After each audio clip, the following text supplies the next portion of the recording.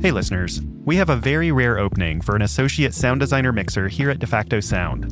That's my sound design studio and the studio behind 20,000 Hertz. To learn more, visit jobs.defactosound.com. This application window closes on May 22nd. Now, onto the show.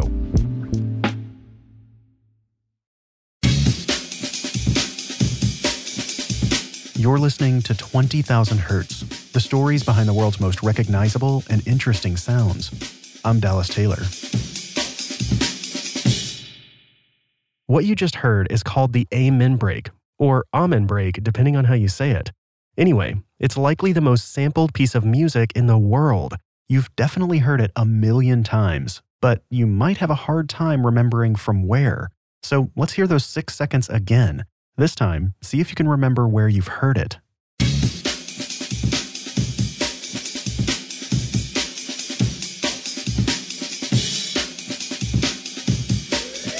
You are now about to witness the strength of street knowledge.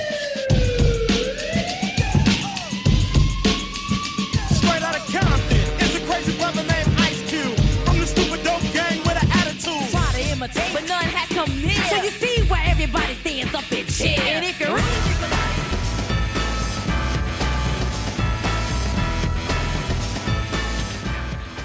it. The Amen break has also been sped up. You can't knock the hustle.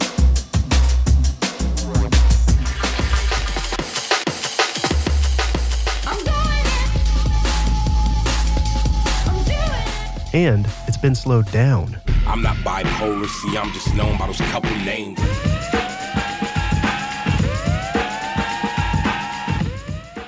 It's even been used in commercials. Nothing handles the winter elements like a Jeep 4x4. Except, of course, you. Now, during the Extreme Jeep Snow event, visit your Jeep dealer and get a lift pass to Sugar Bowl. The Amen break is sampled in over 2,000 songs and counting. If you search for Amen break, you'll find examples and curated playlists everywhere. But where did this beat come from?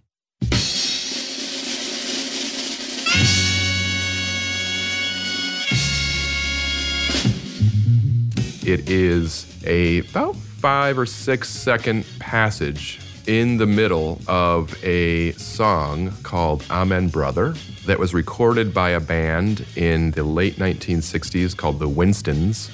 That's Nate Harrison, an artist and professor from Tufts University. Nate did extensive research on the break for an audio art project called Can I Get an Amen? In the middle of the song, there's kind of like a drum breakdown where all the other instruments drop out. The drummer, G.C. Coleman, does his thing for like 5 or 6 seconds. He kind of syncopates in this kind of interesting, weird way. Imagine like a 4 to the floor standard beat, like a 1, 2, 3, 4. A break beat has a little bit more syncopation on it. The down beats would happen on maybe in between sort of beats and whatnot. It gives it a kind of a little bit of a funkier vibe to it. A break is just short for break beat. There's the tighten up break. And there's the funky drummer break. And there's the Apache break. All of these breaks were taken from old records, just like the Amen break. More than a decade passed after the Winstons recorded Amen Brother for the break to begin showing up in hip-hop tracks. That's mainly because sampling music really didn't come into vogue until the 80s. Samplers were actual physical boxes, machines. They were about the size of a DVD player. Nowadays, it's all software on a computer. Think of kind of the golden era of hip-hop music in the mid to late 80s and early 90s. That whole 10, 12-year period is predominantly a period in which hip-hop music particularly is lifting samples, drum samples, guitar riffs, set of horns, all that kind of stuff from older records.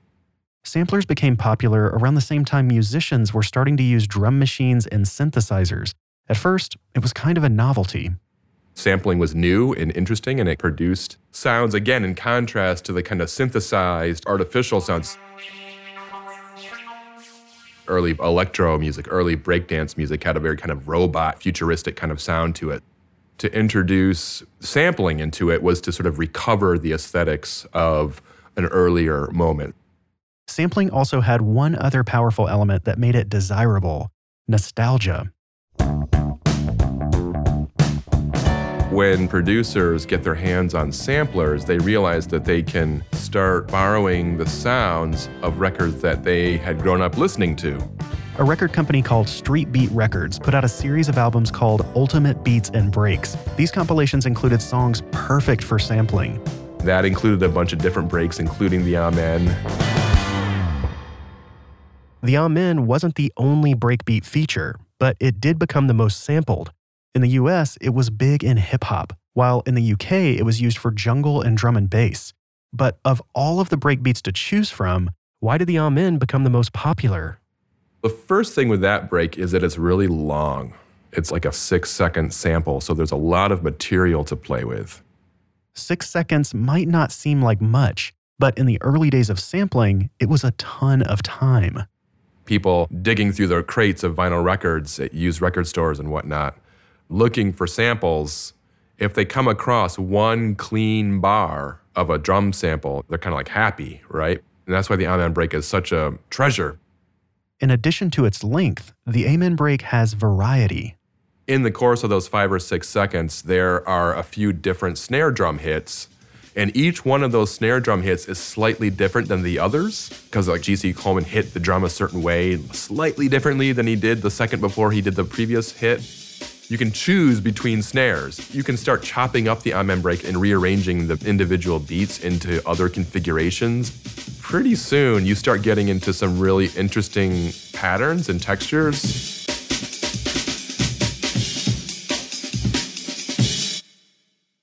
In addition to rearranging the break, a musician sampling it could speed it up, slow it down, or even play it backwards.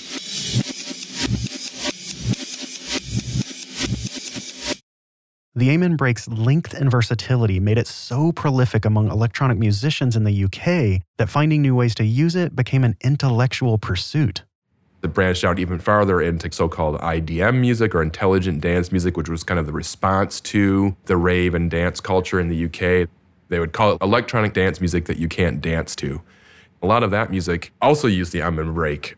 Tom Jenkinson, also known as Squarepusher, used it thoroughly.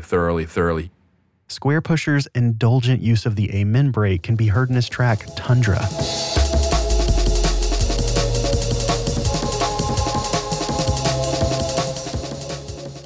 Luke Vibert was one of the first people to do really beyond weird things with it. He recorded under the name Amen Andrews.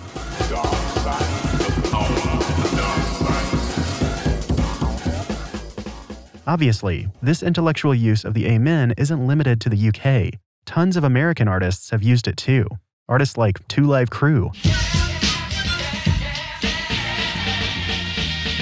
Feeling all right on a party night. Good times are in store. Everybody get The Game, Welcome to the city of G's, where we eat fried chicken, rice, and black-eyed peas. Fans got us in a scope like Jimmy Iovine, cause we ruthless like Will before Black. or Big Crit. The words, so you'll just fill in the blanks. I'm doing the norm, and now what it takes. I'll keep holding my cards, and you'll keep raising the stakes till we forget about us and what we have is too late. When it comes to the Amen break, and sampling in general, there's a lot of legal and moral questions.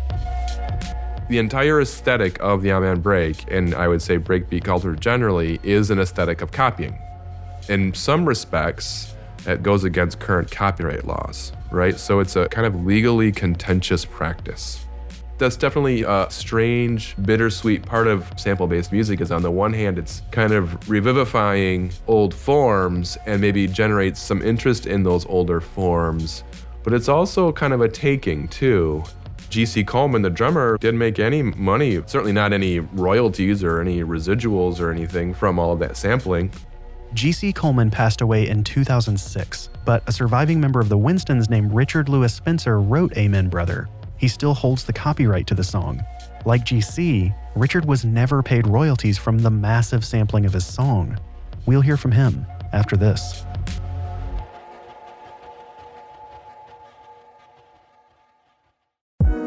The hardest part of starting a business is coming up with a great idea. For every air fryer, video doorbell, or smart speaker that's sold in huge numbers, there are thousands of others that never made it. So that's the hard part. Now, here's the easy part. Selling online with Shopify. Shopify is the global commerce platform that helps you sell at every stage of your business. You don't need to know how to code or understand anything about design. And you definitely don't need a degree in accountancy. Just choose the template you like, upload some descriptions and images, and you're ready to start selling. You're probably already using Shopify and don't even realize it. That's because, according to their own data, Shopify powers 10% of all e-commerce in the US. Huge companies like Allbirds, Rothy's, and Brooklinen use Shopify, along with millions of other entrepreneurs from 175 countries around the world. Here's how you can get started. Sign up for a $1 per month trial period at shopify.com/20K, all lowercase. Go to shopify.com/20K now to grow your business, no matter what stage you're in. Shopify.com/20K. Indeed finds highly qualified candidates for any job as quickly as possible. That means when you've got a major deadline and need to hire right now, Indeed lets you relax. So how does it work? First, Indeed has 350 million regular visitors each month. In other words, you have a huge group of talented people to choose from. Then, Indeed's AI-powered matching technology helps you pick out the right person for you. It's like searching for a needle in a huge haystack, but with a giant Indeed-shaped magnet. And in an Indeed survey, 93% of those businesses said Indeed delivered the highest quality matches compared to other job sites. Our listeners can get a $75 sponsored job credit to get your jobs more visibility at Indeed.com/Hertz. Just go to Indeed.com/Hertz right now and support our show by saying you heard about Indeed on this podcast. That's Indeed.com/HERTZ. Terms and conditions apply. Need to hire? You need Indeed.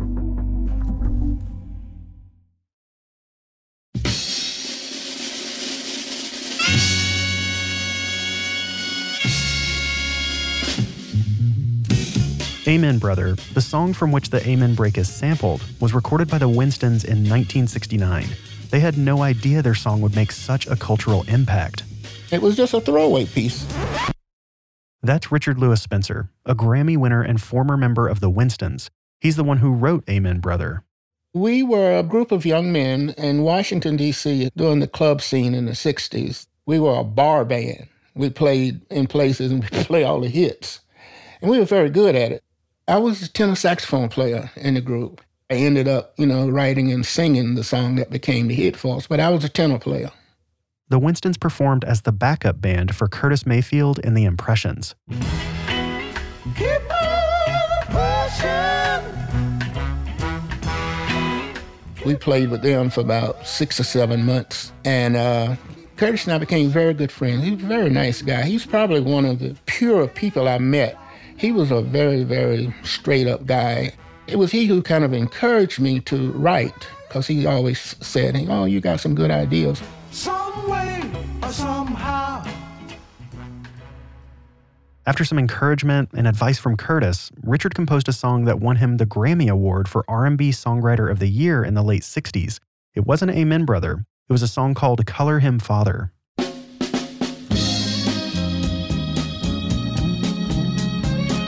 He goes to work each day and he stays all day long. He comes home each night looking tired and beat. When I wrote the words for Color Him Father, I tried to call my dad. My dad left us in 1958, my mom and 7 children. And I ran up on him in New York. So we began talking and stuff over the years. And so then one morning I tried to call him and his phone was disconnected and the first thing came to my mind, wow, this guy's gone again, And I wrote this song, kind of this letter to him. So I took it to rehearsal and recorded it and it became a hit. Said I'm gonna color him father. I think I'll color the man love. Yes, I will. When the Winstons recorded the single for Color Him Father, they needed a B-side. As a band that played mostly covers and backup, they didn't have a lot of options. The only other original the Winstons had was a chaser, which is filler music that engages a live audience as the announcer introduces the band. You still hear chasers today, mostly in late-night talk shows whenever a new guest is introduced. Please welcome Jamie Foxx.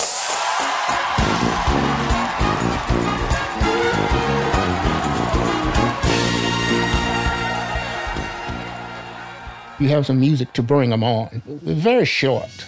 And when they went off, the amen, blah, blah. The Winstons made their instrumental chaser their B-side and called it Amen Brother.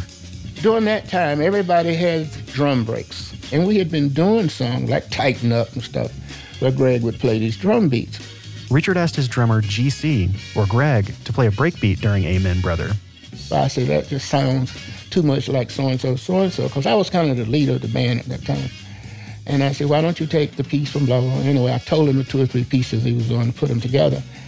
And he did. It was just another drum break. Only this one was a composite of a couple that Greg played. That became the Amen break. It was a filler, a throwaway, as they call it.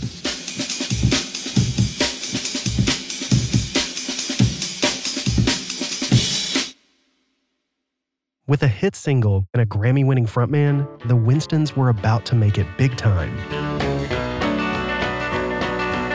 The Winstons were flown into New York. Our manager had signed us, and they had set up this big 38-week tour opening for Creedence Clearwater. And it was just like the answer of a prayer. We were going to make pretty big money. And we had this big meeting, called a signing party, on the 126th floor over on the Avenue of the Americas. It was a beautiful thing. But what Richard didn't know was that the rest of the Winstons weren't in it for the long haul. They were planning on quitting the band. They brought the contracts around for us to sign, and they took that contract and said, well, we have to take them to our lawyers. And they said, well, no, this is not a negotiation. And it was pretty obvious right then that they had intended to quit. The guy said, well, you can bring them back in the morning. But, these New Yorkers, they know that they've been through this before. They knew the group was finished. After the Winstons broke up, Richard left the music industry and had a pretty eclectic career. I sat around for about 2.5 years feeling sorry for myself. I got a job working at a liquor store, delivering liquor in Georgetown. The same clubs I used to hang out and spend $200 and $300 a night on booze, here I was pushing liquor up in there, and then I got the job with the transit system driving bus. And I absolutely loved it. It was such a great thing for me because it's a people thing that I went back and enrolled in a university. And so I was working and attending university at the same time. I worked in the transit system for 28 years. I had done my BA and my master's. And I came back to Anson County, my little town here where I am now. I was only 58 years old. So I wasn't ready to call it quit. Plus I had a son. I had an 11-year-old son I brought home with me. So I went to teaching. I taught from 2000 to 2008. And I loved it. Richard was busy. He was working, going to college, and taking care of his son. This was all in the 80s and 90s before the internet. He had no idea that Amen Brother was being sampled in all of these songs. I had no idea about the whole Amen break thing until almost the early 2000s. And I realized after I learned how to use a computer that it was one of the most sampled pieces of music in history. And I was just amazed that NWA had used it. In Futurama. I just looked at the list. And it was just kind of heartbreaking because I realized my publisher had just robbed me. I spoke to it about a lawyer, and he said, well, it's been 10 years and blah, this and that and other. There's a wine in Australia called the Amen Break. And here I was sitting around eating sardines and drinking sodas and feeling sorry for myself, and somebody was getting paid. Richard tried to move on with his life, but people kept bringing up the Amen Break. I started getting calls from these young men from Great Britain, and they were almost worshiping that thing over there. And they was into that whole jungle and drum and bass thing, Some guys showed up, man, with television cameras, and they did an interview. They said it was for the BBC or something. I don't know. They start saying to me, man, you should be worth about $30 million. Nate agrees with that estimate. he'd be certainly a millionaire if he would have gotten just a few pennies from every time somebody used the Amen break. But Richard wasn't a millionaire. He hadn't collected anything from the thousands of songs that sampled Amen Brother. For years, he's been asked to speak about his influential break and acknowledge he was never paid. Then, a few years ago, he got an email from a UK-based DJ named Martin Webster. It would seem like he was suggesting that some of these people felt badly and they wanted to take up some money for me. I had never heard of a GoFund, to tell you the truth. Martin asked Richard if he could set up a GoFundMe page. The page allowed musicians around the world who sampled Amen Brother to donate money as a thank you to Richard. I said, well, fine, I had no idea what that meant. So they started sending money around. To date, the GoFundMe efforts have raised over $30,000 for Richard. It was very nice of them, too, because these are young people who probably wasn't even alive when Call Him Father and Amen Break and stuff came about.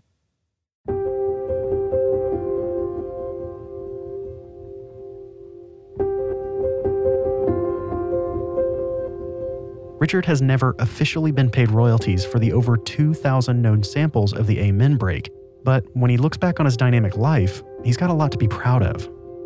It was amazing. Even when I retired, there were people at Metro who never knew that I had a record out. Not that I was trying to hide it, but it wasn't anything to talk about. It was great, enjoyed it, move on. I've been inducted into the North Carolina Music Hall of Fame, and I'm also in the DC Legendary Musicians Hall of Fame. I published 2 books, yeah. And mostly proud because I raised a young black boy down south by myself. He graduated from Pfeiffer University, and I'm very proud of him. And now he's coaching soccer at Georgetown Visitation in D.C., and he works with kids with special needs. And he also is the head coach varsity girls at Langley High School. Very proud of that. I'm more proud of that than anything. It's been a good life, man.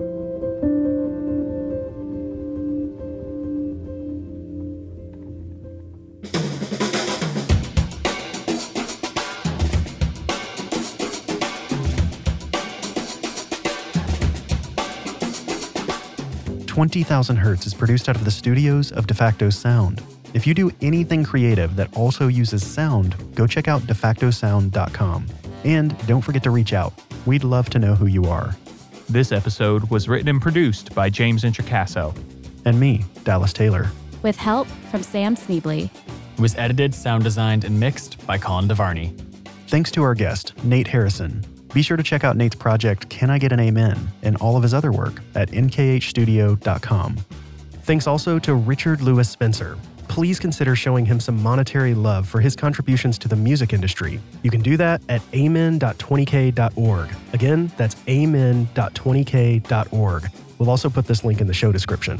Also, I hear there's a few celebrities in the music business that listen to this show. If that's you, be sure to show your respects by sending some money Richard's way. The music in this episode is from our friends at MusicBed. Having great music should be an asset to your project, not a roadblock. MusicBed is dedicated to making that a reality. That's why they've completely rebuilt their platform of world-class artists and composers with brand new features and advanced filters to make finding the perfect song easier and faster. Learn more at musicbed.com/new.